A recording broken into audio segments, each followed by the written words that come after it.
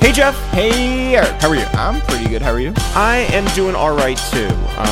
First and foremost, rest in peace to Fred the Godson.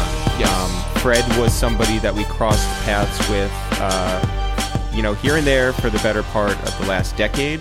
I think we always revered him from afar, and the chances that we got to connect were always nice, especially when he knew exactly who we were. Yeah, well, because there were a lot of times where he thought that I was Adam from XXL, right. Formerly of XXL. And so, like, I always appreciated him coming up to me like SOBs. And but then we cleared it up, a couple years ago. Yeah, we stopped by to see Arsonist from Heatmakers. And we got to be in the studio and hang out and listen to new music. And in walks Fred the Godson. And it was like, just before we get out of here. Yeah.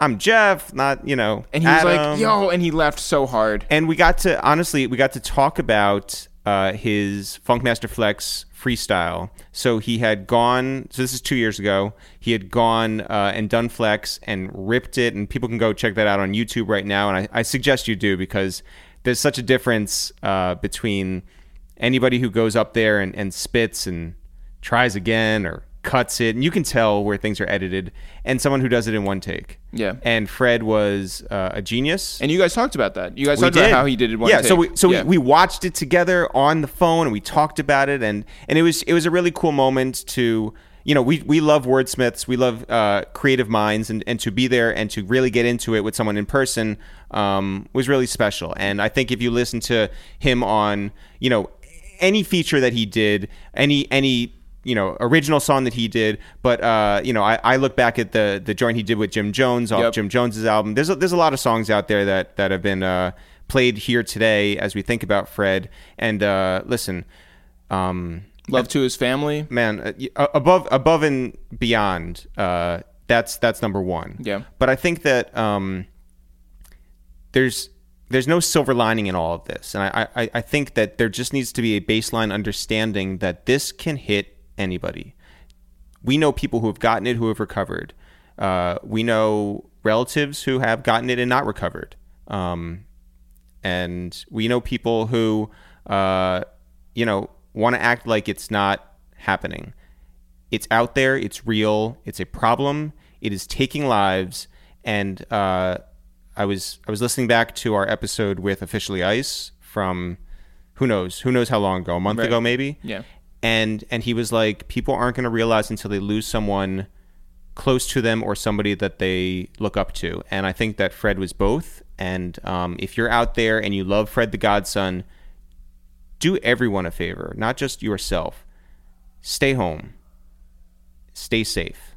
And with that, I think we're looking forward to a really good episode today while we're all here. We got 3 great guests, Jeff. And we're starting off with Salaam Remi. The legendary super producer. Yeah. Who we talk about like old New York shit with him. Yeah, we talk about was Miami. Great. Yeah. We talk about Amy Winehouse. There's a lot of stuff to cover with a guy that deserves an hour and a half just for himself. Yeah, I mean, the stuff that we really get into, like the DJs that he used to run around with. It's great. It took me back to like a moment that I never even lived. Like it was so vivid and compelling. Like I would listen to Salaam Remi talk all day. Shout out to Salaam Remi. And then Jeff, we talked to Marlon Kraft from Hell's Kitchen. Yes, I mean of a different age. He is a different era. But like I love that he's so intentional. I love that he's so thoughtful in what he says, and just like a really smart, driven kid. And you know what? Maybe that's what we need right now and moving forward. So shout out to Marlon Kraft. And then we talk to Director X. Yo, that's our man. Director X from Toronto. Director X, a.k.a. Don't Get Me Vexed, is what he said in the intro to his full episode. That's right. Director X, one of the great visionaries that we've had in this business, and that's a long career, from the Sean Paul stuff to the Drake stuff to everything that you've seen has been visually basically based on him for the last 20 years. So shout out to Director X. And we talk about like conspiracy theories. You know what? It's just like his Instagram Live. I love it. It takes me to a weird place. But Jeff, before we get into this episode here today, we have a Patreon. Patreon.com/itsthereal. Yes. Go there. You can even go to Yahoo and just type in Patreon. You can Bing it. You can Bing it. Yeah. You could ask Jeeves. If you guys believe in us and the art that we bring on a daily basis, if you really rock with the energy that we're bringing to this day and age, if you want to support that, it's very easy. You can contribute like $2 or $3 a month. You can contribute as much as like, who knows? But it goes up. No, I know. Okay. I know how much you could. $50,000 a month. I think that'll do it. We have different levels and we have give backs, and we want to make this worth it to you. Clearly, we have shown that we have something good. We want to keep it going, and with your help, we can make this happen. Patreon.com/It's The Real. Jeff, let's get on the phone now with Ask Jeeves. Salaam Remi. Beep boop. Boop boop. Bing bong. Hello? Salaam! What up? Hello. What's happening? How are you? Pretty good. How you doing? We're hanging in there. We're doing all right. You're from Queens, New York, but you've been living in Miami, Florida for the longest time, and we were interested in what drew you down there. What do you like about it these days? And then we want to talk about the future of Miami, considering everything that's going on. But what drew you down there in the first place? I came down here in 2001, so it was right after 9/11. Actually, that's when I started the first project here. On October 1st, October 1st, 2001, I was supposed to start this artist from the UK named Dynamite's album in New York, because that's where I was based. Had my studios on 54th Street and everything else. And of course, when the Twin Towers fell on 9/11, her mother was like, "No way, you're sending my daughter to New York." So I'd had it kind of a rough year that year. My mom passed, my granddad passed, my dad was moving out of the country. So I decided to come out here or go, on vacation, basically. So I was going to go to Compass Point in Bahamas, or there was a studio in Trinidad. And then I was like, you know what? What if something breaks? It's better off I'm in Miami, so then I'm getting tropical, but I'm still on the mainland of America. Yeah. And when we got here, I got a lot done. And I kind of never really left. I ended up eventually shifting. At first, I was gonna get a place here, then go back and forth. And every time I would go back to New York, something would happen that just triggered this broke, that broke. And I was like, you know what? I can be here. And at the time, also, a lot of the scene moved here. So I moved here. Pharrell, Missy, Timbaland, Scott Storch was working at that time. Cool and Dre. Yeah. Then I was also working with Ricky Martin at the time. So I was working with a lot of Latin guys that were in town, and Ricky Martin and Santana, etc. And then on the reggae side, Dave Kelly and myself were both here. So it's like somebody could book a trip to New York and end up working with, enough people of whatever it was. And it was a good energy. And I found a creative base that actually kept me working, because it wasn't about just being in the studio in the middle of Manhattan to actually make what I needed. And what studio did you mostly work out of at that time? In New York, I had my own studio. But in Florida, yeah. I just set up my own space, because I had like a big SSL studio and everything in New York. So I just set up my own space. So like the first Amy Winehouse album, and a lot of Ricky Martin and Gwen Stefani's first sessions after she got and stuff, it was all in my studio that I had in downtown, like in the Venetia. And then sometimes I would mix at Circle House. Yeah. Until I ended up getting my own home studio set up that pretty much is the same type of vibe. And do you buy into the idea of a certain atmosphere and environment playing a part in music? As in, like, people go to Paris to record, people go to LA to record. They get these different vibes in different cities. Do you feel that Miami really brings something special to the table? I think it was different. I mean, especially at that time, as far as I was concerned, I was a New Yorker. I wore Timbs, or Wait, you wore Timbs in Miami? No. As far as my music in prior 2001, yeah, of course, yeah. I was like, I'm in New York. I'm hustling. I live in Middle Manhattan. I lived in Midtown. I got a Scully on and a Champion sweatshirt and Timbs every day. Like Super New York. Like a construction worker, basically. And then when I was able to get outside and then be in relaxed weather in October and still getting the same authenticity in the music that I wanted to make. And, like I made You Look in Miami, but it feels so BX. Very, very New York, yeah. So at the end of the day, it was like, the difference of locale was there. The good thing about Miami at that time was it wasn't that expensive to get a flight, and you can get an artist to focus. So if I said somebody come in for a week, It's like they can go to the beach all morning, they can relax, they can go party all night. But if a professional musician, we work from noon to 8 or 9 o'clock, we're supposed to have more than enough good stuff done. And then they can live, in the morning and the nighttime to kind of have stuff to talk about. Because the club atmosphere, the beach atmosphere gives a lot of time for people to reflect and wild out. For sure. Yeah. What's your schedule when it comes to like working? Are you somebody who likes to work in the morning? Are you somebody who is more like a night guy? And who's an artist that matches your schedule like completely? I'm an early riser. Since I moved to Florida, especially now, like my space is like a lot of fruit trees. It's kind of almost like people come to my space and they feel like they're in the Caribbean somewhere. Like I'm in Jamaica, I'm in Barbados, like I'm just in another country. But for me, I like to wake up early. That's when I actually get all my ideas, handle all my business, figure out what's together. And some artists like it in the daytime, but some people will start like later in the afternoon and then still be done by midnight. Or some people go overnight. I have different atmospheres in my space. I have a basement space and then I have an upstairs daylight space. So it's kind of like, Mac Wiles would like to be up all night, so he would stay in the basement. Yeah. Because he didn't know what time it was and didn't want to know. Or certain people vibe out in that type of space.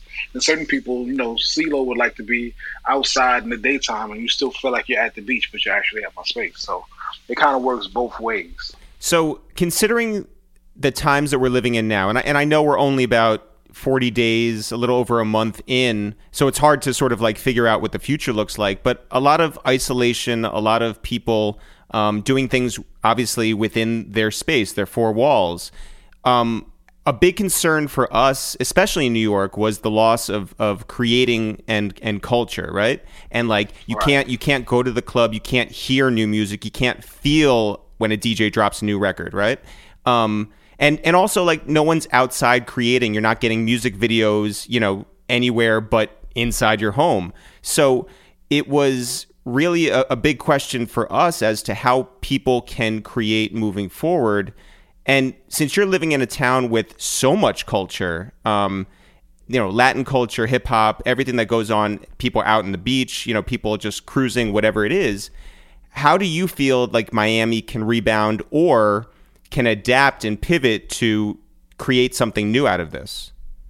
Well, I think it's two sides to it. One is that, unfortunately, but then maybe fortunately, so many people in the last 20 years have become accustomed to email culture when it comes to creating music. Hey, email me a pack. Yeah. What does that mean? It's like, basically it's a digital beat tape. Yeah. And it's like, just send me drums and chords and I'm going to put together 5 different people's ideas and then have 12 producers on a song. Yep. So it's a lot of the stuff has become so digital. Which not good about it is that people don't really necessarily get produced vocally. It's kind of like whatever they come up with, the producer is kind of like, just like, I'm going to make this as loud as possible. So when it comes out of the email, it's going to be there. So you got a lot of one thing because of the way that it was also being created and then where it was being created for.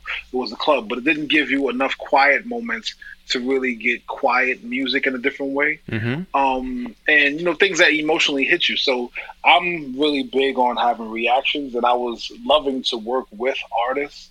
And that's really where I get my best. Like some people, it's just like my beats all sound the same. What I do is really bring the best out of an artist. And that's tougher to do when someone's not in the same space with you. I basically let somebody talk, and I can listen to the tone of you guys' voices and start making music around your voices that now make your voice. Like I say, the artist is the picture, I'm just the framer. Yeah. So I'm just framing whatever the thought is. So what's happening now is, I've been reaching out, and I've actually been working more now because all the artists that, 80% of their income and their time has been spent on shows with 20% in the studio. Now they're all home like, hey, so I do need something. What am I going to do? And also all of this indecision. I don't know what's happening. Unfortunately, being a New Yorker, I send condolences every day for the last month and a half. Yeah. And, just being in the space where, it's this massive grief. Now it's the time when, hey, you know what? I need some heartfelt music. I need some heartfelt chords. Yeah. I need something that's going to reflect differently. I kind of been describing it as when hip hop couldn't go out anymore, so we had hip house because of the Stop the Violence movement was based upon something that was like hip hop clubs were shut down. So then after that, we ended up having Wu-Tang and Tribe Called Quest. Yeah. On the hip hop side, because of the fact it was more head bobbers. It wasn't about our house shoot. It's about I'm in my house with my boys and we got a cipher and that's what's going on. I feel like there's going to be more heartfelt music that comes out of this, and across all genres, I think it just works that way. The music has always been a reflection of the times, the idea that people don't know what it is, and now you're going to see what folks are really made of because of the fact that it's Black music has always been that of a bounce back from a strife. Yeah. Period. You were just talking about New York clubs and how they might not rebound in the same way, and how you've seen this before. But what were some clubs that really like shaped you? Like, so I know that like you went to the Supper Club, and I imagine you went to Club Speed, like Cheetah Club, like all these places. Can you talk about like what New York club culture used to be like for you?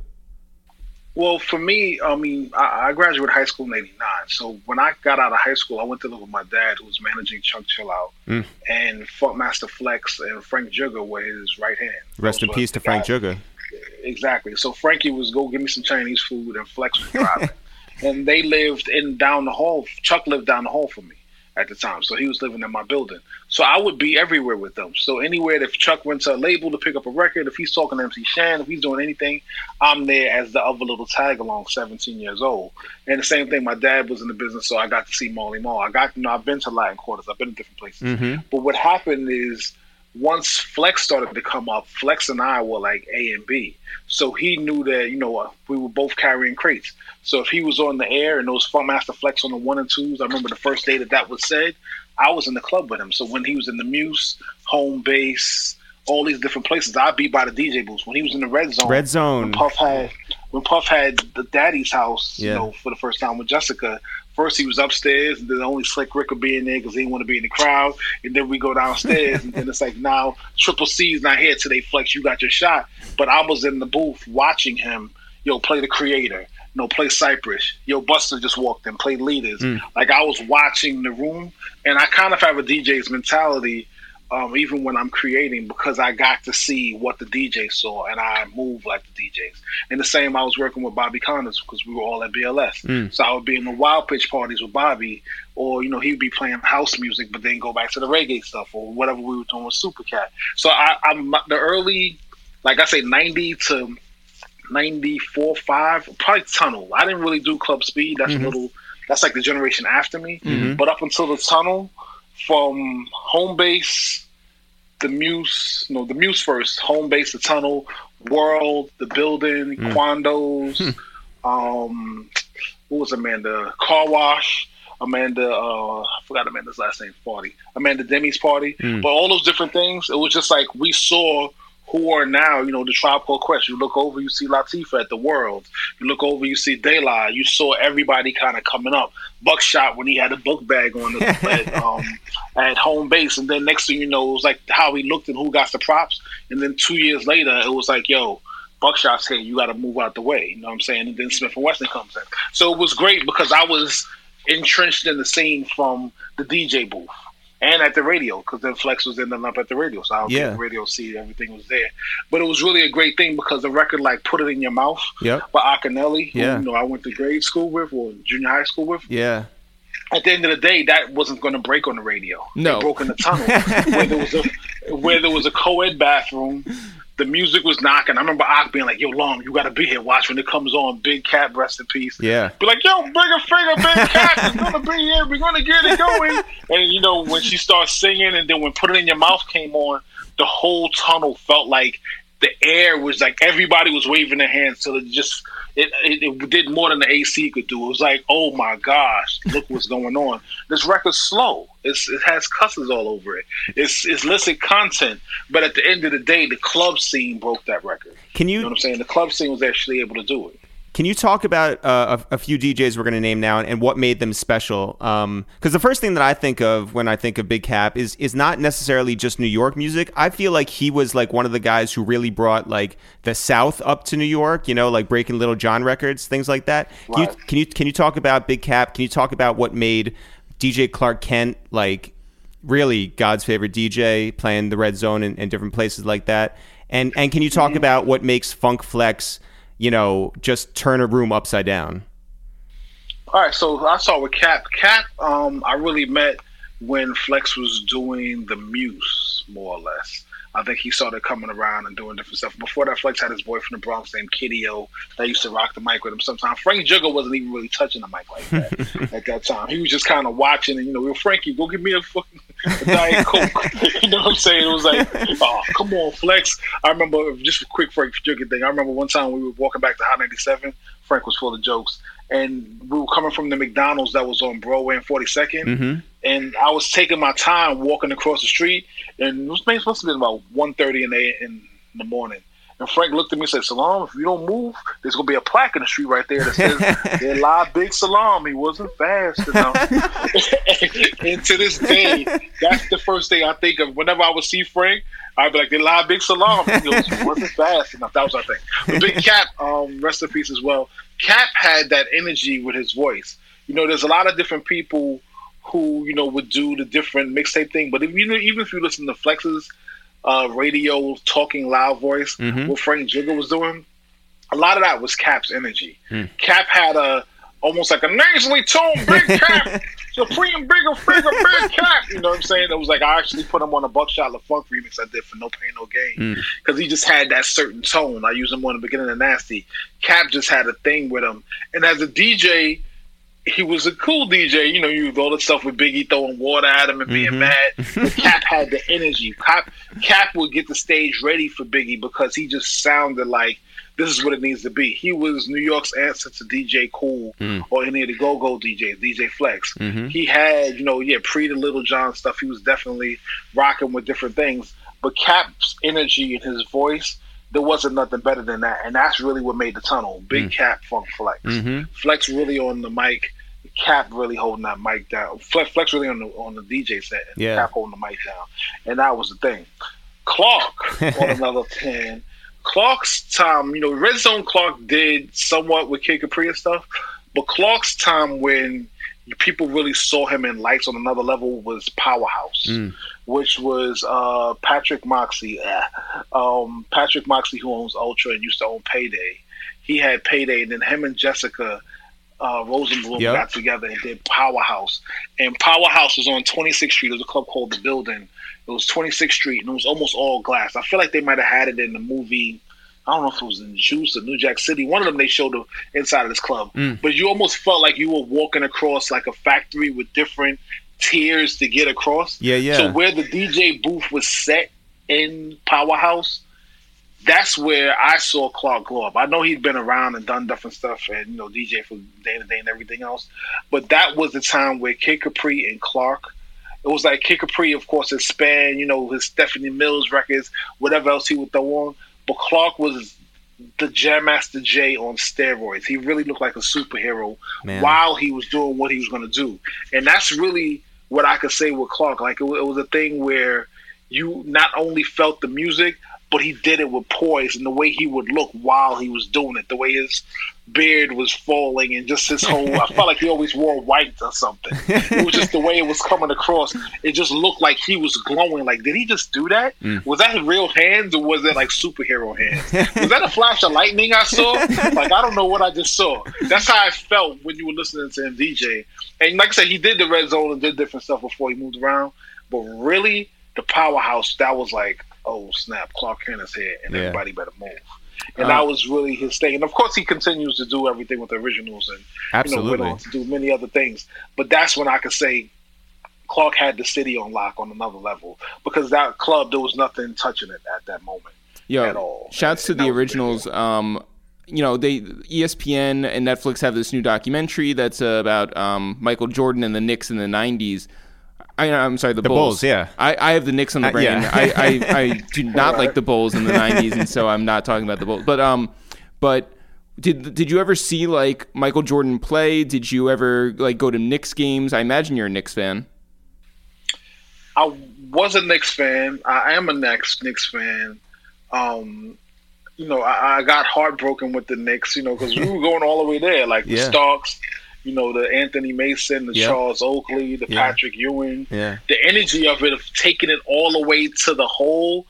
And then, Lauren had a song had a line on a song said, the serpent plays tricks, runs game like the Knicks, gas you up to lose the championships. Like those mid-90s heartbreaks right there. Yeah. I don't think I've ever recovered from them. And I always want the Knicks to be like, all right, cool, we can get the Knicks going. But it was just, to see Starks dunk on Jordan and posterize him, it was just like, yes, Starks can do it. We can do it. But when it came to crunch time, they didn't move military, and they moved like, oh, man, we lost it. And it just was like, Patrick, go sit down and eat rice and peas. It was almost like, what's going to happen right now? So that was the heartbreak.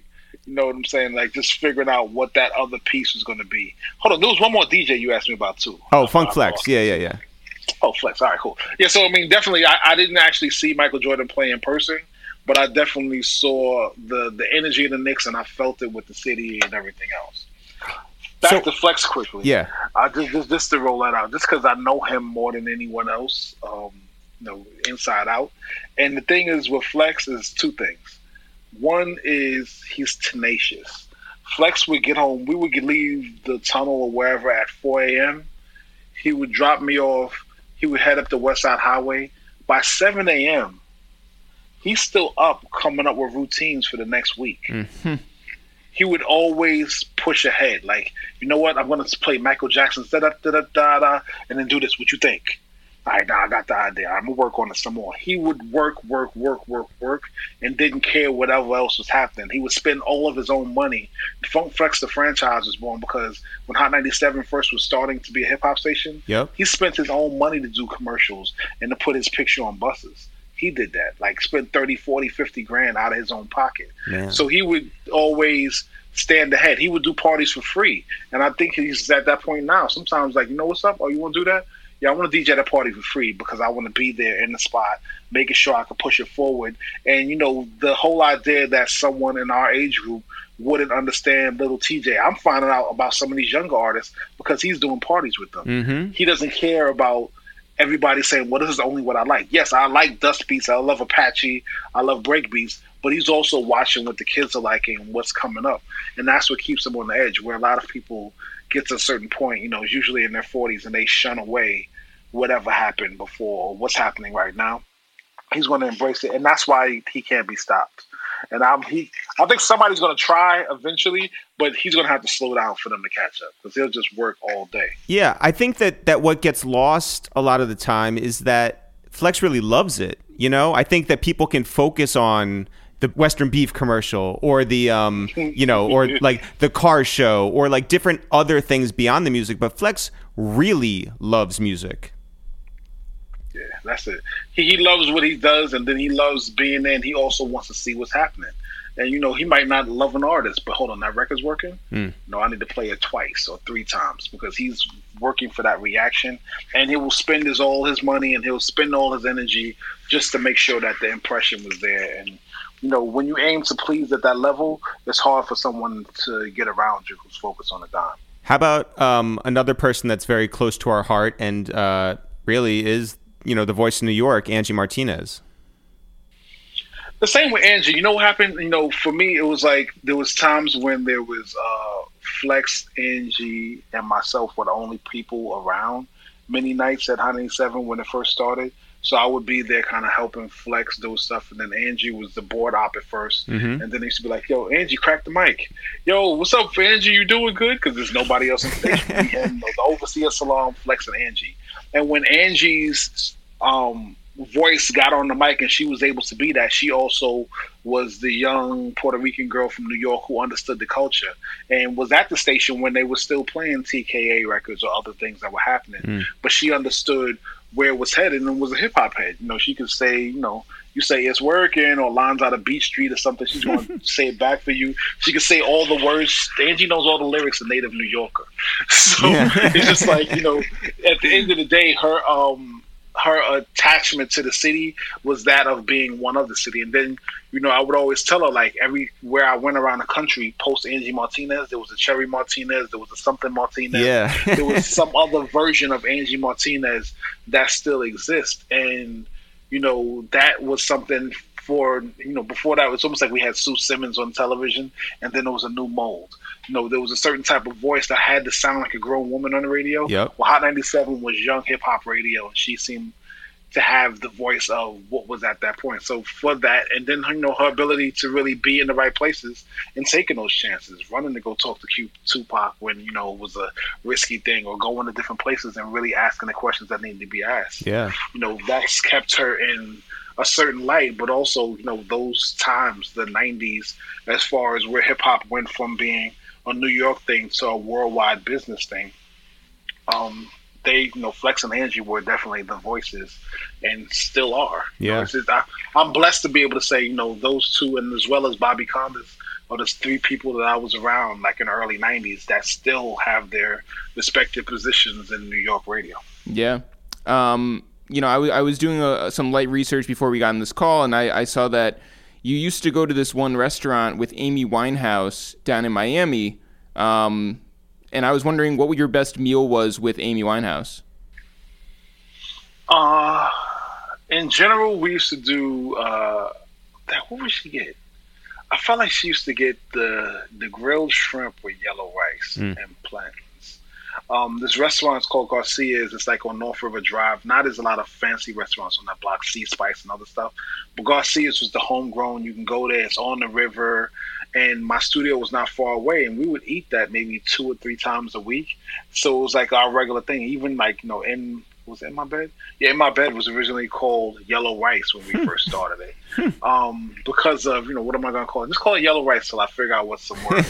And, that was part of it. But that was definitely part of, our energy that we would be there all the time. And there was one waiter who always used to look at her like, hey, how you doing? And give her the extra wink.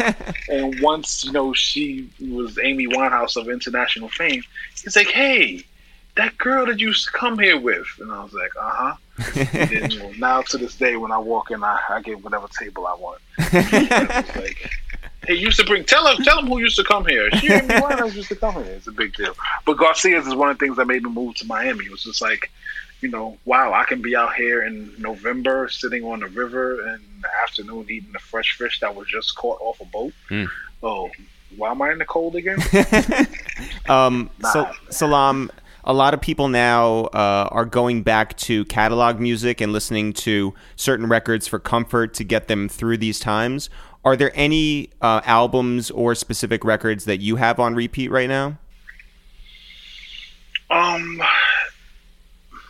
That's a good one. I mean, in general, my life is old school and on repeat. I keep Marvin Gaye, Dennis Brown, Donny Hathaway music near me all the time. Sometimes I go to James Cleveland and Clark Sisters on the gospel side. I keep these things that, I'm trying to make my Aunt Esther's potato salad and my grandmother's candy jams. Like, whatever is comfort food and takes me back to that place is there. And then now I'm actually just been writing a lot of music that's taken me there. Because normally what I do is I've been living in Miami where it's kind of like New York springtime all year round for the most part. So then I wait until the first day of spring and then I show up with new music. And that's where Come Through and Chill comes from. And that's where, the energy of All I Want Is You is that first spring day when people get to go out to the village and they don't have to wear their jacket. And it's like, hey, it's new love. It's A. Marie season, as I tell her all the time. As soon as A. Marie season starts, it's Why Don't We Fall in Love? So I was excited and I was looking. I was like, hey, I'm going to New York with some new... Wait a minute, let me take a look here and let me wait. And then I pump faked it. But I'm actually trying to create music that just feels like all the classic energies that I want to get. The heartbeats, the Baby I'm Scared of You, Womack and Womack. A lot of times on my Instagram, I'm posting music 98% of the time. And it's really just to remind myself that there's 30 seconds that can totally change your mood. Absolutely. And when you hear the right song for 30 seconds, it totally changes your mood. Well, those are the songs that I aspire to make and that, us as creators should be aspiring to make. Because just like if you see a headline, it's going to make you smile or frown, and then you're going to want to read the story. Yeah. Well, if you get a little bit of a song, that intro hits you, and then you now want to do a spin, it can totally change your day. And a lot of times people hit me like, hey, you know what? No, that song you posted actually got me in my feelings. And it's like, well, great, but that's how the music was supposed to make us feel. Like it's supposed to give us something. And to get through these tough times, definitely, club quarantine was a big thing as far as D. the way I saw it was authentically just like, I'm gonna play some music. All I do is play music. I'm in LA by myself. Let me just play some music. Yeah. And then people tapped into it like, wait a minute, this is what I want to hear. This is what I wish I could do. But also, it's a time when, like I said, the greats, the what's going on is going to get made now. The other things that actually touch your soul and, the voices that actually resonate. I'm looking for those things to be coming out of this and to help us through the rest of the year. Because this month is one thing. This year is going to be something else. Yeah. Yeah. Well, Salaam, this has been an absolute pleasure. Yeah. I'm looking forward to doing like a full episode of our podcast with you. When we're allowed to travel and we're allowed to go and have people over to our apartment. Sure. But this has been awesome, and we love you. We're going to be checking in on you. And, and be well in the meantime. Well, thank you. I'll be hiding away, and I've been saying as a joke, not a joke. I wonder if 90% of people know that they'll never see me again. Okay, great. Well, I'll be on the phone and I'll be FaceTiming you from whatever desert remote island I can find to barbecue on. But I'll send pics. All right, Salaam. Cool. We'll talk to you soon. Thanks a lot. Jeff, let's now get on the phone with Marlon Craft. Beep, beep, beep, beep, beep, beep, boop, boop, boop. Yo. Marlon! What's good? What's going on? What's happening? How are you? I'm good, man. I'm good. I'm holding up. How are you guys doing? We're doing all right. Thank you very much. You've been pretty out there about how you've suffered through anxiety throughout your life. How are you approaching and living through these particularly unique times? Man, it's like it's like one day at a time. Is the only way to really do it, and that's what I'm learning and trying to work on. It's whenever I kind of like look at the big picture of it and how long things might be or whatever it is, it gets overwhelming. So I'm trying to like find myself in like a little routine and kind of lose myself in each day and not think too big picture, you know what I mean? Which is a luxury because I don't have kids or anything, so I can do shit like that. But it's tough, man. No, for sure. And I think anybody who, day in and day out sees the news or thinks about the fact that like, it becomes stay at home until the 30th or the 15th or the next month. It could be a lot. And sometimes you just need to do, what you can and figure out that you can only control what you can control and be in the moment. Yep. And I think like, I'm trying to use it as an opportunity. I mean, it's hard because the things that always help with my anxiety are like getting outside, getting a lot of like sun, and then engaging with other people a lot. And I can't do any of those things, but I'm trying to like work on, like just even the things that I'm not spending a lot of money on food. So I finally like copped up on like the Headspace meditation app for like the annual shit. Dope. So I'm like diving into that and trying to get my meditation on. And then I'm just diving full throttle into this art and this music and this content and just trying to like let that be my outlet like it's always been and kind of try to be there for people at this time too. Like I make that connection through music with a lot of my fans and people that listen to me. So I feel like now is the time, if anything, to saturate a little bit more and try to be mindful of the times for people and give people something to listen to, Yeah, by the way, the guy who does the Headspace app, he was on Instagram Live with John Legend in the beginning of quarantine. Yeah. And it's very weird to see a face with that dude's voice. Like, it totally, like, threw me off. I was like, oh, like, there's a real person, not just, like, an animation. Oh, it's the dude who's, like, the voice on the app? It's that guy? Yeah. Like, like, he's also, like, the guy. Like, he owns the app, and it's his voice. And he's the most calming person. That's so fire. I don't know if I would, like, prefer to see him or prefer to imagine him as this non-human actor that just speaks to me like calmly. Like I don't know if it would like break the wall, like, you know what I'm saying? Oh, it'd be too weird. It's imagine him like at the grocery store. Like it would totally break me out of whatever I was trying to do. Just hearing this dude's voice just being like, I would like some yogurt. Yeah, my son's gonna be like, can I have changed for a 20. Marlon, we've seen you throughout the years and seen what you've cultivated with your supporters, whether that's like the Live from the Hell's Kitchen series, whether it's selling out SOBs, whether it's doing an album release with Halal Guys on 53rd. How do you approach work these days, and how do you stay in touch, like in active touch with the fan base that you can't necessarily see in person?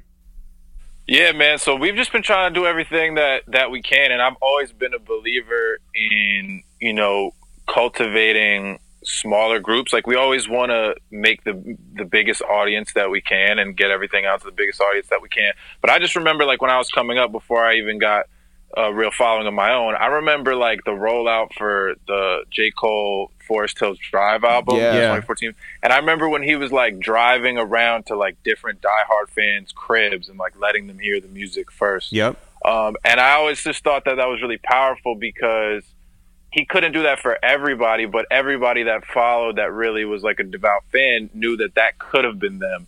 And so it kind of like, it kind of was plural, and it's like in its singularity. So I've been trying to do like the big outreaches and the lives and whatever, but I've been doing these weekly happy hours where we pick fans like out of this, contact list that we have of the diehard fans, and we pick like 30, 40 fans and do these Zoom sessions with just me and those fans, different fans every week, and doing like, I've been playing them just new shit and talking to them and taking questions and just chopping it up. So, and then just trying to be there on the content side. Like I dove in and made a whole new EP that is, like catered to this context, and I'm trying to get it out for people as fast as possible. So super dope. Yeah, so just like trying to, I like, in the first couple of weeks, it was weird. It's like everyone was like, all right, streaming is down. Like all the industry talk was like, streaming is down and bigger artists are looking like they might wait stuff out, blah, blah, blah. And to me, I was just like, man, like, nah, like this is when at least flood the market. Yeah, the type of music that I make, I just feel like it's the responsibility of the artist. It's like, are we artists or are we sound manufacturers? You know what I'm saying? Yeah. Like, so like I fuck with that, by the way. Yeah, I feel like I'm a sound manufacturer. I think that these times now, you get a lot of hope with the fact that artists can use their voice in a certain way and provide something that will, be a measure of calm for people or an understanding for people who may not be able to, necessarily do that themselves. Yeah. Yeah, man. I mean, it's kind of like reaffirming in some ways to the role of the artist in society, because I think a lot of the times, we don't, there's not a lot of money in music until there's a lot of money in music, right. And especially when you want to do it the way that I've tried to do it, and with a focus on like authenticity and like making authentic real shit. And it's kind of like, it's reaffirming that, at this time where like I still have value, like the invaluable nature of what we do is like being highlighted right now, in the sense that a lot of times it feels undervalued because of how it's kind of invaluable. But now it's like clear that it's like, I still have concrete value. Like I can't be fired. And in fact, people still really want to hear what I contribute. So, in whatever small way, it's affirming that, we as artists contribute something intangible to people. And to me, it makes me want to try to produce more and not less. You know what I mean? Do you ever, like maybe in a moment early on, think to yourself like, oh my God, I don't know my value, or I don't know where art stands when there's like death out there, or when there's like, a sort of reshuffling of what matters? Do you ever think about that? Does that strike you as an artist?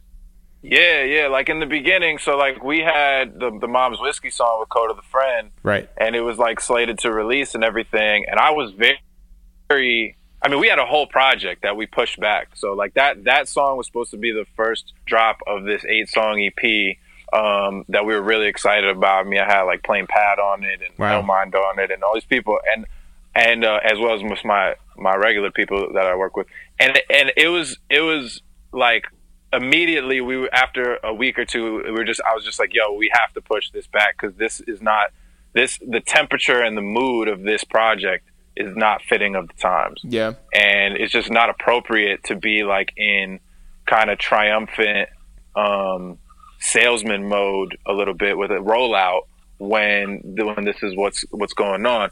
And even with that song, I was like, particularly, I remember I like asked the fans, I was like, do you guys want this song? Because it was weird. Waters, it's like, you don't want to be, at the same time as I realize the value that I have, it's also like, you know, people, like you said, people are dying. Like, I'm not an essential worker. Right. You know what I'm saying? Like, it's like it's like there's this weird disconnect with art. It's like, for sure, how much value really is there? So, but overwhelmingly, what I heard from, you know, people like the supporters was just like, yo, we want music. Oh, for sure. You know, that's what we want. So I was like, you know, all right, cool. Let me go make a project that feels like right now, and not in the sense that like all the lyrics are all like, we in the quarantine, right, but just like the mood, the vibe, the temperature, you know what I mean? Yeah. So, you know, you are someone who has grown up in New York.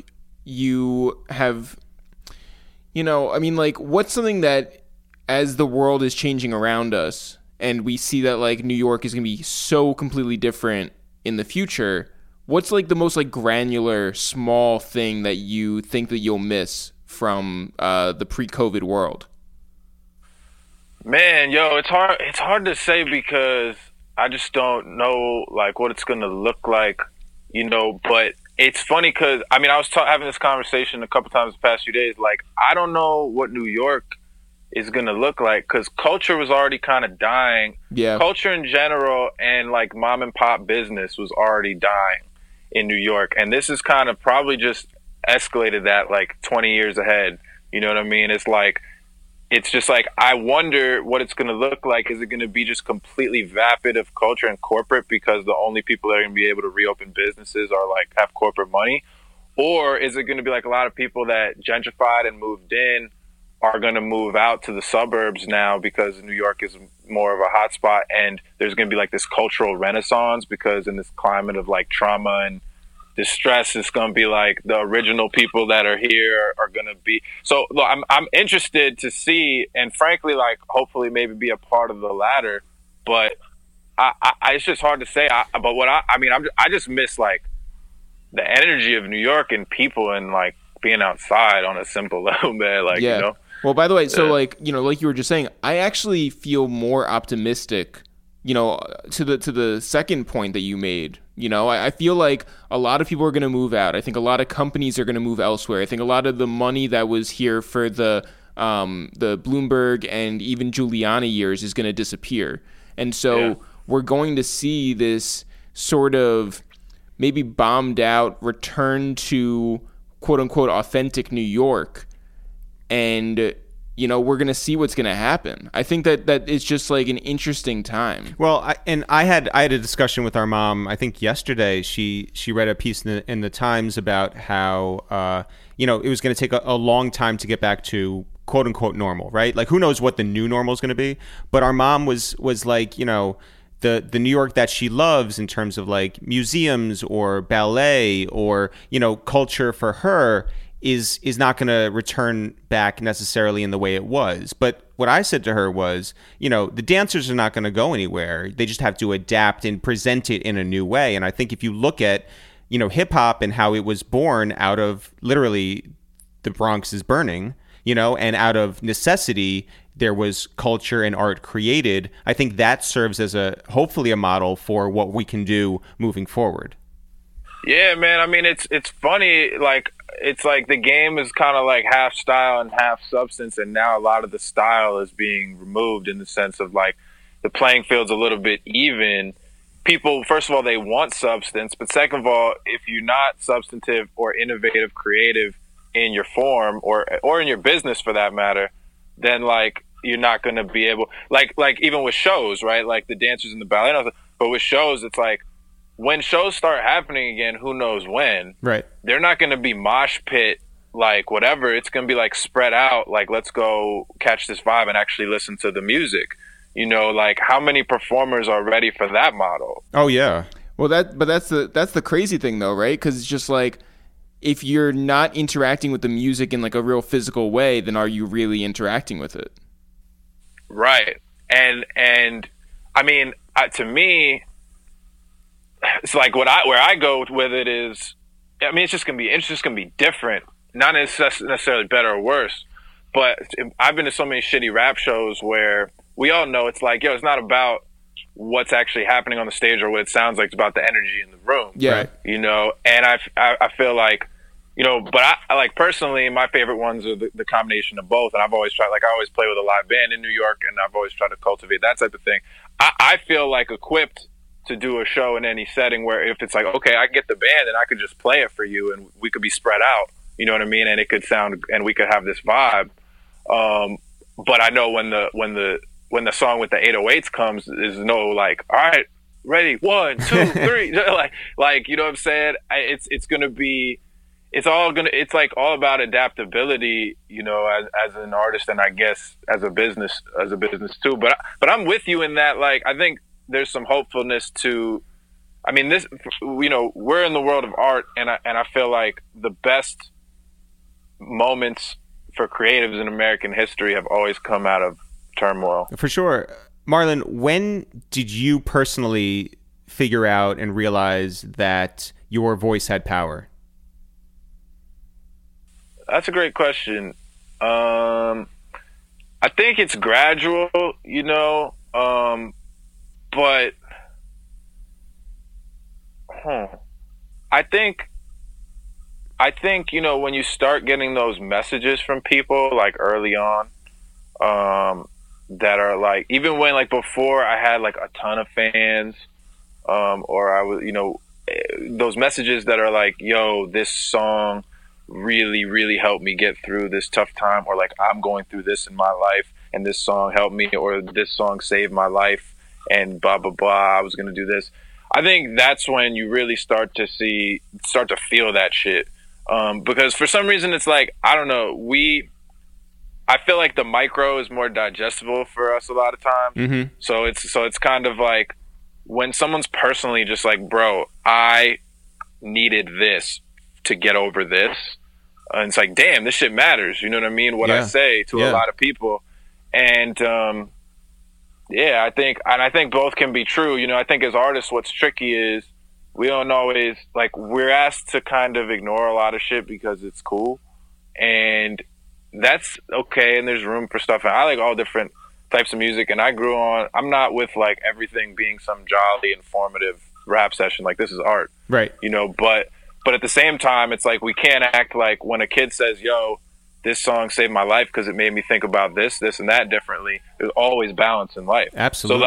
So the opposite can be true. Like when we're telling kids do this, do that, you know, feel like this, feel like that, you know, it goes both ways. So it made me think about that power in the sense of, yo, if this can affect people positively. And so where I kind of land with that is because you can't get into like this overthinking of everything I do, I have to sanitize myself. But for me, it's like, it better be true. And that's kind of like my whole vibe with all artists in general is like, yo, it better be true, man. Like if you're talking about killing people and doing whatever you're doing, man, like if I believe you, then it's art, bro. And that shit could be beautiful. You know what I'm saying? But that shit comes at a cost. So if it's not true, then don't put inauthentic toxicity out into the world, you know? Yeah, I feel like I just want to say like how happy I am to be having this conversation, especially like we're pairing this with our conversation with Salaam Remi, and it really hits on some of the same notes where you want art that means something as opposed to commercial or commercialized sort of like nothingness, you know? Like I think that it gives me sort of hope for like, you know, what comes out of this. Yeah. I do want to say, though, I had one more question, and it is a little bit commercial. That's fine. So pardon that. But all good. Listen, when you did Flex and when you did Sway, that's not commercial. Well, by definition, it sort of is. You know, sure. But when you did both of those, were you nervous beforehand? And what was it like in the moment? Yeah. First of all, Salaam Remi is a legend. I'm very flattered and humbled, and that's fire. Second of all, man, I was nervous as hell. I'm nervous as hell for just about any performative like thing. Yeah. Until I get into a rhythm, like on tour, a few shows in, then it starts to be like the amount of time of nervousness before each thing gets shorter. So it's like today I was only nervous for 10 minutes before I went on. Right. But I was OD nervous. But what's funny? So it was kind of different for both. So on Sway, when I went on Sway and had did the Five Fingers and everything, my whole career, and I'd been on Sway once before as part of like a cypher. Yep, I remember that stuff. Yeah, and I was used to this role of like eye roll, like who the fuck are you? What are you about to do? And then prove everybody wrong type of thing. Really, for my whole life. Yeah, that was the first time that I walked in a room, and as soon as I came in the room, we're off air, and Sway come to me, he's like, "Yo, your album." Like is incredible, sir. Like this is an amazing, like you did a great job. And he starts like quoting lines from like deep cuts on the album and like direct, and I'm like could tell he really listened to it, and I have such reverence for him that I was just like yo, and the whole interview was just like they were just really fucking with me and showing me so much love. And so when the freestyle came, I was actually mad nervous because I had gotten used to that energy, that underdog energy. And that yo, you up, don't let us down. Yeah, right. Energy is the different energy, yo. Like that shit is like I was like, yo, I hope I don't let y'all down. Like I almost said it out loud. Like I was like, damn. So that was that. The flex thing, I was mostly just mad nervous because I was waiting forever. Like we got there, like I try to break the rapper stigma and like I'd be showing up on time for shit. And they had who was there? I don't know. I can't remember his name right now. He's like a battle rap guy from Jersey. Arsenal. Arsenal. Was there. Yeah. Mm-hmm. And he went before me. So, but we were there from like I don't know. We were there for like 3 hours. Like we're just waiting. So Jesus. I started to get kind of nervous. But then you're like iced out. Yeah, and I was so tired though. The thing is, you can only be nervous for so long, and then you're just like dead. Yeah. So I kind of was like, and it was like 3 a.m. So by the time it kind of worked because by the time I went to rap, I was like, yo, I'm not even nervous no more. Like let's just get this shit over. But when he starts like growling in your ear, does that throw you off at all? Or? Nah, man. Like, yo, the thing is with those, like my performance thing, because I always had anxiety, so I always was like, yo, my whole thing was, I'm gonna practice this so many times that no matter what happens or how nervous I get, I know I'm gonna it's gonna be like muscle memory. Yeah. Like, So I had practiced that so many times, and I'd been wanting to be on those shows for years. For sure. I had gone through the whole salty underground rapper phase of being like, why don't they let me on the platform? And so I had just decided, like, yo, if they're giving me time, that's what they're giving me. So I'm going to just be over-prepared. And I actually had a whole other, 2.5 minutes on the flex verse that I was going to do over a trap beat because I had wanted to switch up beats because I saw the Corday shit. Yeah. And I was like, yo, I'm trying to outdo whatever everybody's saying is the best. So I was trying to go in and out of a trap tempo. And Flex wasn't having it. He was just like, nah, you can only do one beat. And I was like, can I just do two? Because I want to switch. And he was like, nah. So, but yeah, I had some more. Man. Well, I mean, if you want to do it right now.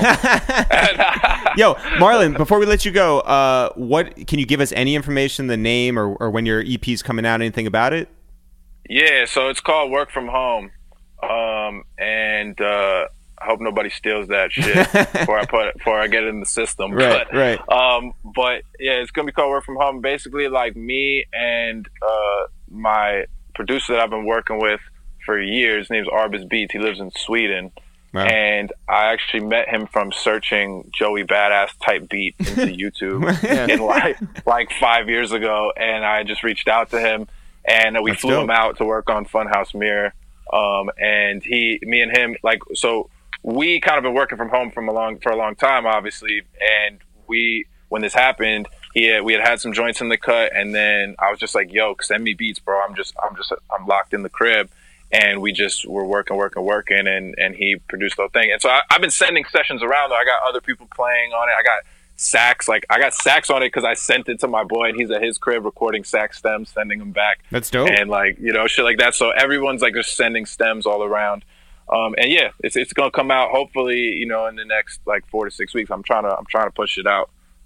so people can have it. And then we're going to do this this work week thing in conjunction with that, kind of leading up to that, which is my Hours organization, which is kind of like the community engagement brand extension of me and what I try to do with the fans is we had done this nonprofit collaboration last year where we got a grant and contributed and did these 3 events. We're going to do a digital one this year where we're going to be donating $8,000 to relief efforts, and it's probably going to go towards the equipment for nurses and stuff. And we're trying to get that matched and exceeded by brands. And then we're going to be doing all these online events, and then we're also going to be doing like a fundraiser, but sort of for art. So we're trying to Very hit awesome. a number of 365 pieces of art, whether it be like, a painting, a drawing, a verse, whatever it is, with the goal being that art has value in these times. We need that to help us get through, and hopefully we'll have enough to post one a day for the next year. Very, very awesome. Yeah, so that's all coming up. Hopefully in the next 4 to 6 weeks, all that that we're trying to rush as fast as we can. I mean, I appreciate you raising funds for art and artists. I also appreciate you bigging up sound manufacturers. That's right, sound manufacturing. That's how we move forward. Listen, stay true, stay creative out there, stay safe, and Marlon, we'll look forward to everything you got coming down the pipeline. All right. Oh, yeah, I appreciate you guys, man. Thanks for having me. And now, Jeff, let's call up to Toronto, Canada, and get on the phone with Director X. Bing bong. Do you think people... Sorry, hold on. Let me pause that. Do you think people realize, have they seen the change in ringtone yet? I think it's because he's in Canada. Yeah, it's different. It's a different one. Sorry, let me try it again. Jeff, let's get on the phone now with Director X. Beep bong bong bong. X, what up? What's up? What's happening? How are you? Just watching Netflix through the apocalypse. You know what I mean? Yeah, I think that's sort of the attitude we all have to have, where it's just like, listen, something's happening outside. We just have to stay inside. Yeah. Have you gone through everything in Netflix and sort of like moved on to Hulu and Amazon and just like, are you struggling to find anything that captures your interest for like more than an hour? No, I've been catching up. I can use the excuse that I need to be up to date on television, right? Because of my job. So I've been catching up on a bunch of series that I should have watched a while ago. I feel betrayed by television, honestly, because I thought we're all going to be outside, like fighting for cans of food and siphoning gas from one another, and instead we're all just at home. Well, yeah, on Instagram. Isn't that crazy? None of us are in the alleyways heating up cans of beans. It's not it's not I Am Legend yet, Yeah. Wait, so X, what is the big blind spot that you have, in terms of your TV catalog, that you've taken the time now to catch up on? Actually, lots. I did The Outsider. I did a lot of the ones that I started with and then lost. So The Outsider, I started with and lost track of. Yep.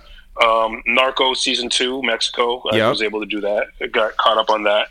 You know what? I did Westworld. Westworld was always those ones I heard about. I knew nerds were really into. Same here. But I never got in, and I did all the seasons. So okay, wait, hold on. So what is the verdict? Because what we see, again, neither of us have watched anything about Westworld, don't really know anything about Westworld, but know that it's popular. The internet said that season 1 is excellent, and everything past it, not so much. But then we've also heard people who are like, you have to watch every single episode, and you have to read my fan blog and my fan fiction and everything. So where do you fall? Season 1 is really good. They have some really it gets interesting. Season 2, I can understand why people got a little disappointed about it. And season 3 is definitely getting, now that they're actually in the future. What I find interesting about season 3, because a lot of science fiction, they avoid real life. That's why so many, I don't know if they know they're doing it, but by setting, a lot of science fiction is in military settings, right? So, which makes it so, it's a general and a captain and the military is not going to change. Right. Probably ever. Right. So they get to avoid what's it like going out to get coffee. Right. In the future. What's a day, you know what I mean? Just what is everyday life like in the future? And this one, they're dealing with that a lot more. You know what I mean? It's a little more okay, just everyday life in the future, which I find like on my nerd. Yeah. I find interesting. Well, and by the way, I've gone without coffee for the last 40 days, which has been just not like, giving it up for Lent or something like that, obviously, but it's just because I just don't have that chance to walk across the street and go to a Dunkin' Donuts or something like that to have that human connection every morning. So you're saying that Westworld is avoiding the reality of today by having people drink coffee? That's what I'm saying. Yeah. Yes, I'm saying by people going outside, they completely got it all wrong. Don't you know that the future is us never leaving our homes again? Do you know what? It's scary. It's scary, bro. I just heard that 2 cats got it. Yeah. You must have heard that one. We saw that yesterday as well. If the cats can get the virus, I don't know how we get out of this, bro. But also, like, what symptoms were the cats having? Made them take it in. X, you know what we started off the quarantine watching? And this is probably not the best idea, but we watched Chernobyl on HBO. Which we were like, let's get like as dark as possible when we're just sitting inside. But man, I mean, a phenomenal series, but very, very heavy. Yeah, but now I'm like chasing that darkness. I gotta watch that. I'm gonna put that on my list. You should. When I had forgotten. That's when I had forgotten I hadn't watched it. So yeah, I'm gonna do that. Can I just say next. I'm sorry? Have you been thinking about what the future holds in terms of like film sets in the next like 6 months? Because this is something we think about a lot. You're not going to have a lot of people congregating near each other. What is, a film set going to be? Is it going to be like very, very skeletal? Is it going to be like all green screen? Yeah. Like, is it a lot of animation moving forward? Where are we at? I really don't know. I'm getting calls now and people are trying to figure out how to shoot new content, kind of remotely. Is that us? Could you... Are these phone calls from us? Like, just real, like, can we get a camera in there? Can we get a cameraman? Like, it's not easy trying to figure this out. If you want to do the quality, and it's going to be a minute. It's going to be a minute to where I don't know. This is really crazy stuff. This is really crazy. What is the shortest amount of time that someone has given you to prep for either a music video or a TV episode or a film? Oh, a music video. I mean, I've shot in things like the next day. It's just I've done music videos are the breeding ground for insane requests. So it's stuff like that. But like I did a 2 Chainz video. That 2 Chainz video I did with Drake. Yep. Our call time was 5:00 in the afternoon because I had to spend the morning actually getting the crew. Jesus. Right. So where'd you shoot that? Yeah. In LA somewhere. Yeah. It was madness. But we had like 24 hour, maybe 26 hours to prep that job. Some insane thing, but. I mean, like I said, music business, we always do insane. But do you even like walk in, like when they approach you and they're like, hey, like we have 2 Chainz, we have Drake. Do you come in there with ideas, or is it just like just get the crew and then figure it out on the spot? No, you got to have a concept. You have to have a treatment that you're going to be working with. I don't know if you've seen a lot of music videos. Some of them do not have concepts. Yeah, I know a lot of them are. I know a lot of them are not, and not up to par. But X, last week we spoke with your great friend Tanisha Scott, and she is just a very special soul and a great person. What do you think is the key to your guys' creative success over the last 20 years? I don't know. We speak the same language, coming from the same town. Mm-hmm. I mean, of course, creativity just matches creativity as well. So we have that side of ourselves. And I don't know, just some things connect, some things click, and we got that kind of relationship. And what made you call her in the first place? Because she said that she felt like she was on one trajectory, and then you were like, "Hey, can you come and choreograph this video?" And she was like, "But I'm a dancer," and you're like, "Let's just do this." Yeah, I mean, some people don't think. I suffered from the same thing. I remember when I was younger, like, "Oh, I don't know how to do that because I haven't done it." And sometimes someone else has to come along and say, "What are you talking about? Just do it. Shut up." And it was one of those things. I've seen Drake's house now, thanks to the Tootsie Slide video. I don't know how far away you live from him. Have you been to his house, and have you stolen anything? Because he definitely wouldn't notice. Right, I've definitely been to the house. I haven't stolen anything, but I spend a lot of time trying to find. I'm always trying to find the secret entrance to the Batcave. Oh my god!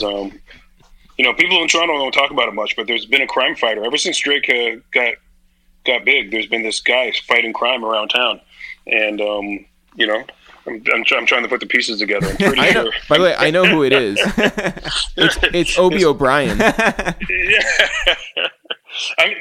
I would love if X spent his entire quarantine really trying to figure this out. Yeah. I'm so disappointed that no billionaire has actually gone the Bruce Wayne route. I mean, because Jeff Bezos has definitely gone the Lex Luthor route. Yes. Yeah. Yeah. Like who says I'm the richest man in the world? Let me do the Lex Luthor look. I just saw that the Whole Foods cashiers are now wearing T-shirts that say "Hero" on the front and something else on the back, like intense or something. Yeah. And it's just pay them. They don't have to wear your dumb words to make them feel better. Yeah. Yeah, it's literally insane. Like when you really start digging into the crazy stuff that those guys do, you're like, wow. They just sometimes I look at the things I'm like, do you just want to be eaten? Do you want the people to rise up and try to what are you? This must be part of the dream. So do you on in a pre-COVID world, were you there for those types of films where it is about the uprising and it is about people in the streets and sort of uprisings and all of that? Yeah, look, I pay a lot of attention, so I thought that's where this was going to go. Especially the Yellow Vest movement in France. Yep. Mm-hmm. There's a massive workers' strike along the border in Mexico that no one reported on, but that was what was going on. There's a lot of the world was really bubbling over everywhere. Of course, China, the demonstrations that they were having. And these weren't little protests. I mean, the Yellow Vest protest in France was a year long. Yeah. And very French, okay, during the week we work and on the weekends we riot. The Coyote and the Roadrunner when they would punch in that cartoon. Yep. They're punching for work. Yeah. But so I was expecting this, but God is the best writer, so I didn't see global pandemic shutting down everything to really expose the lie, right? Oh yeah. So you're saying, oh yeah, we can't afford to fix the water pipes in Flint. Oh my God. Pandemic comes along, we're like, hey, airlines. Do you need I just found $1 trillion? a zillion dollars. Yeah. Yeah. It was just exactly. behind the couch, but yeah, exactly. But there's always money. There's always money for them and none for us, right. none for the people. Right. And now they can't continue the lie. And and even the bigger lie was I'm tired of even playing any of it. You can't print money because then that means that the money means it's all make believe anyways. So shut up. Well, so is status. All of it is dumb. And then I just saw that the global population of impoverished is going to double in the next couple years or something, where it's going to be 275 million people can't find any food. Yeah, It's too much to comprehend, and that idea that money is meaningless is a big thing on our minds and so many people here. Yeah, because ultimately, I do this example with my buddy. If you're playing Monopoly and I came over with Monopoly 2 and we just combined the money, we wouldn't break out our calculator and say, okay, well, now that we have doubled the hundreds, that means the hundreds are not worth the 100 anymore. The hundreds are really worth. So let's recalculate the price. We should say, okay, we just got a bunch more hundreds. We just got a bunch more 50s. Yeah. Yeah. You know what I mean? So if we so desire to say that about our economy, I know economists are like, you don't know anything. Shut up. The point is, it's all imaginary. And even the rules that we make about are imaginary. And that should not get in the way of people eating. Yeah. Oh my God. Have you gotten to the point now where updates on your phone are just not even shocking anymore? Oh yeah. I mean, and again, I'm always watching the news. It's hard. I get spent, especially since I went online and I made a video about herbal medicine. Hey, I take lots of herbs for my skin and I help my friends. So when things were getting crazy, I said, I know a few things people might not. No, I don't talk about it, but hey, made a little video and said, hey, turmeric, there's a bunch of antiviral herbs, and then the normies all came at me like I just told people, just drink holy water and you'll be fine. They just attacked me. So, but ever since then, people are like, oh, you're with us. And now I just get tons of conspiracy theory videos. So I'm not as much overloaded by real life things as much as I am by the conspiracy theories, because there's just so many. Just every time I turn around, I don't know what it's a doctor saying that it's fake, and then it's a nurse saying that they're doing this, and then it's this guy saying that it's that's the 5G. Like Everybody's got a cousin that was affected by the 5G towers, and another cousin on the other side that works in the Pentagon. Yeah. So exactly. I love that you've always attracted the crazies, especially like on Instagram Live. You seem to have every single day these arguments with people who think the Earth is flat, and it's like you trying to educate people on like 50 years of, or like millions of years of science, but just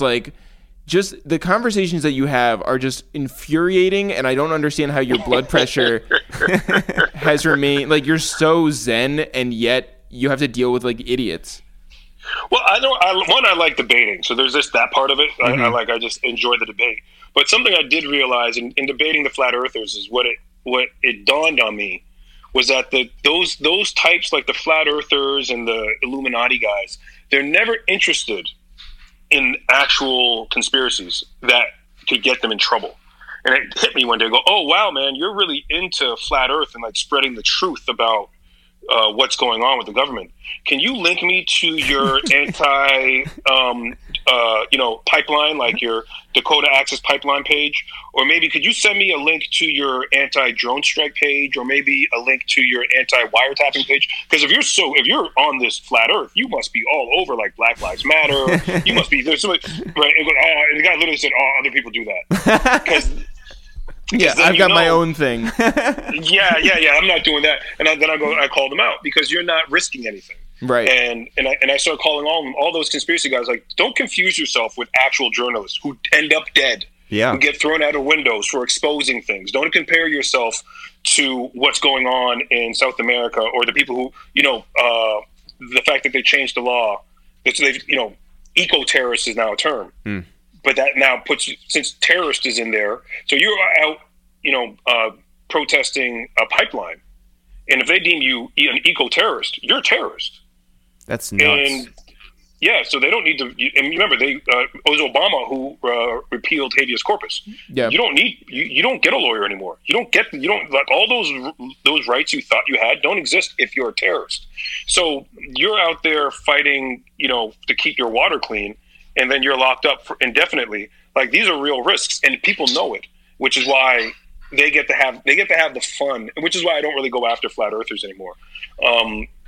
Because the flip side is true on me. I'm fighting flat earthers and avoiding having a larger fight. Mm-hmm. So, but that's always the case. If you really want to shut up a conspiracy theorist, like, oh man, wow, you're really about this. Tell me about the South American coup in Venezuela. What?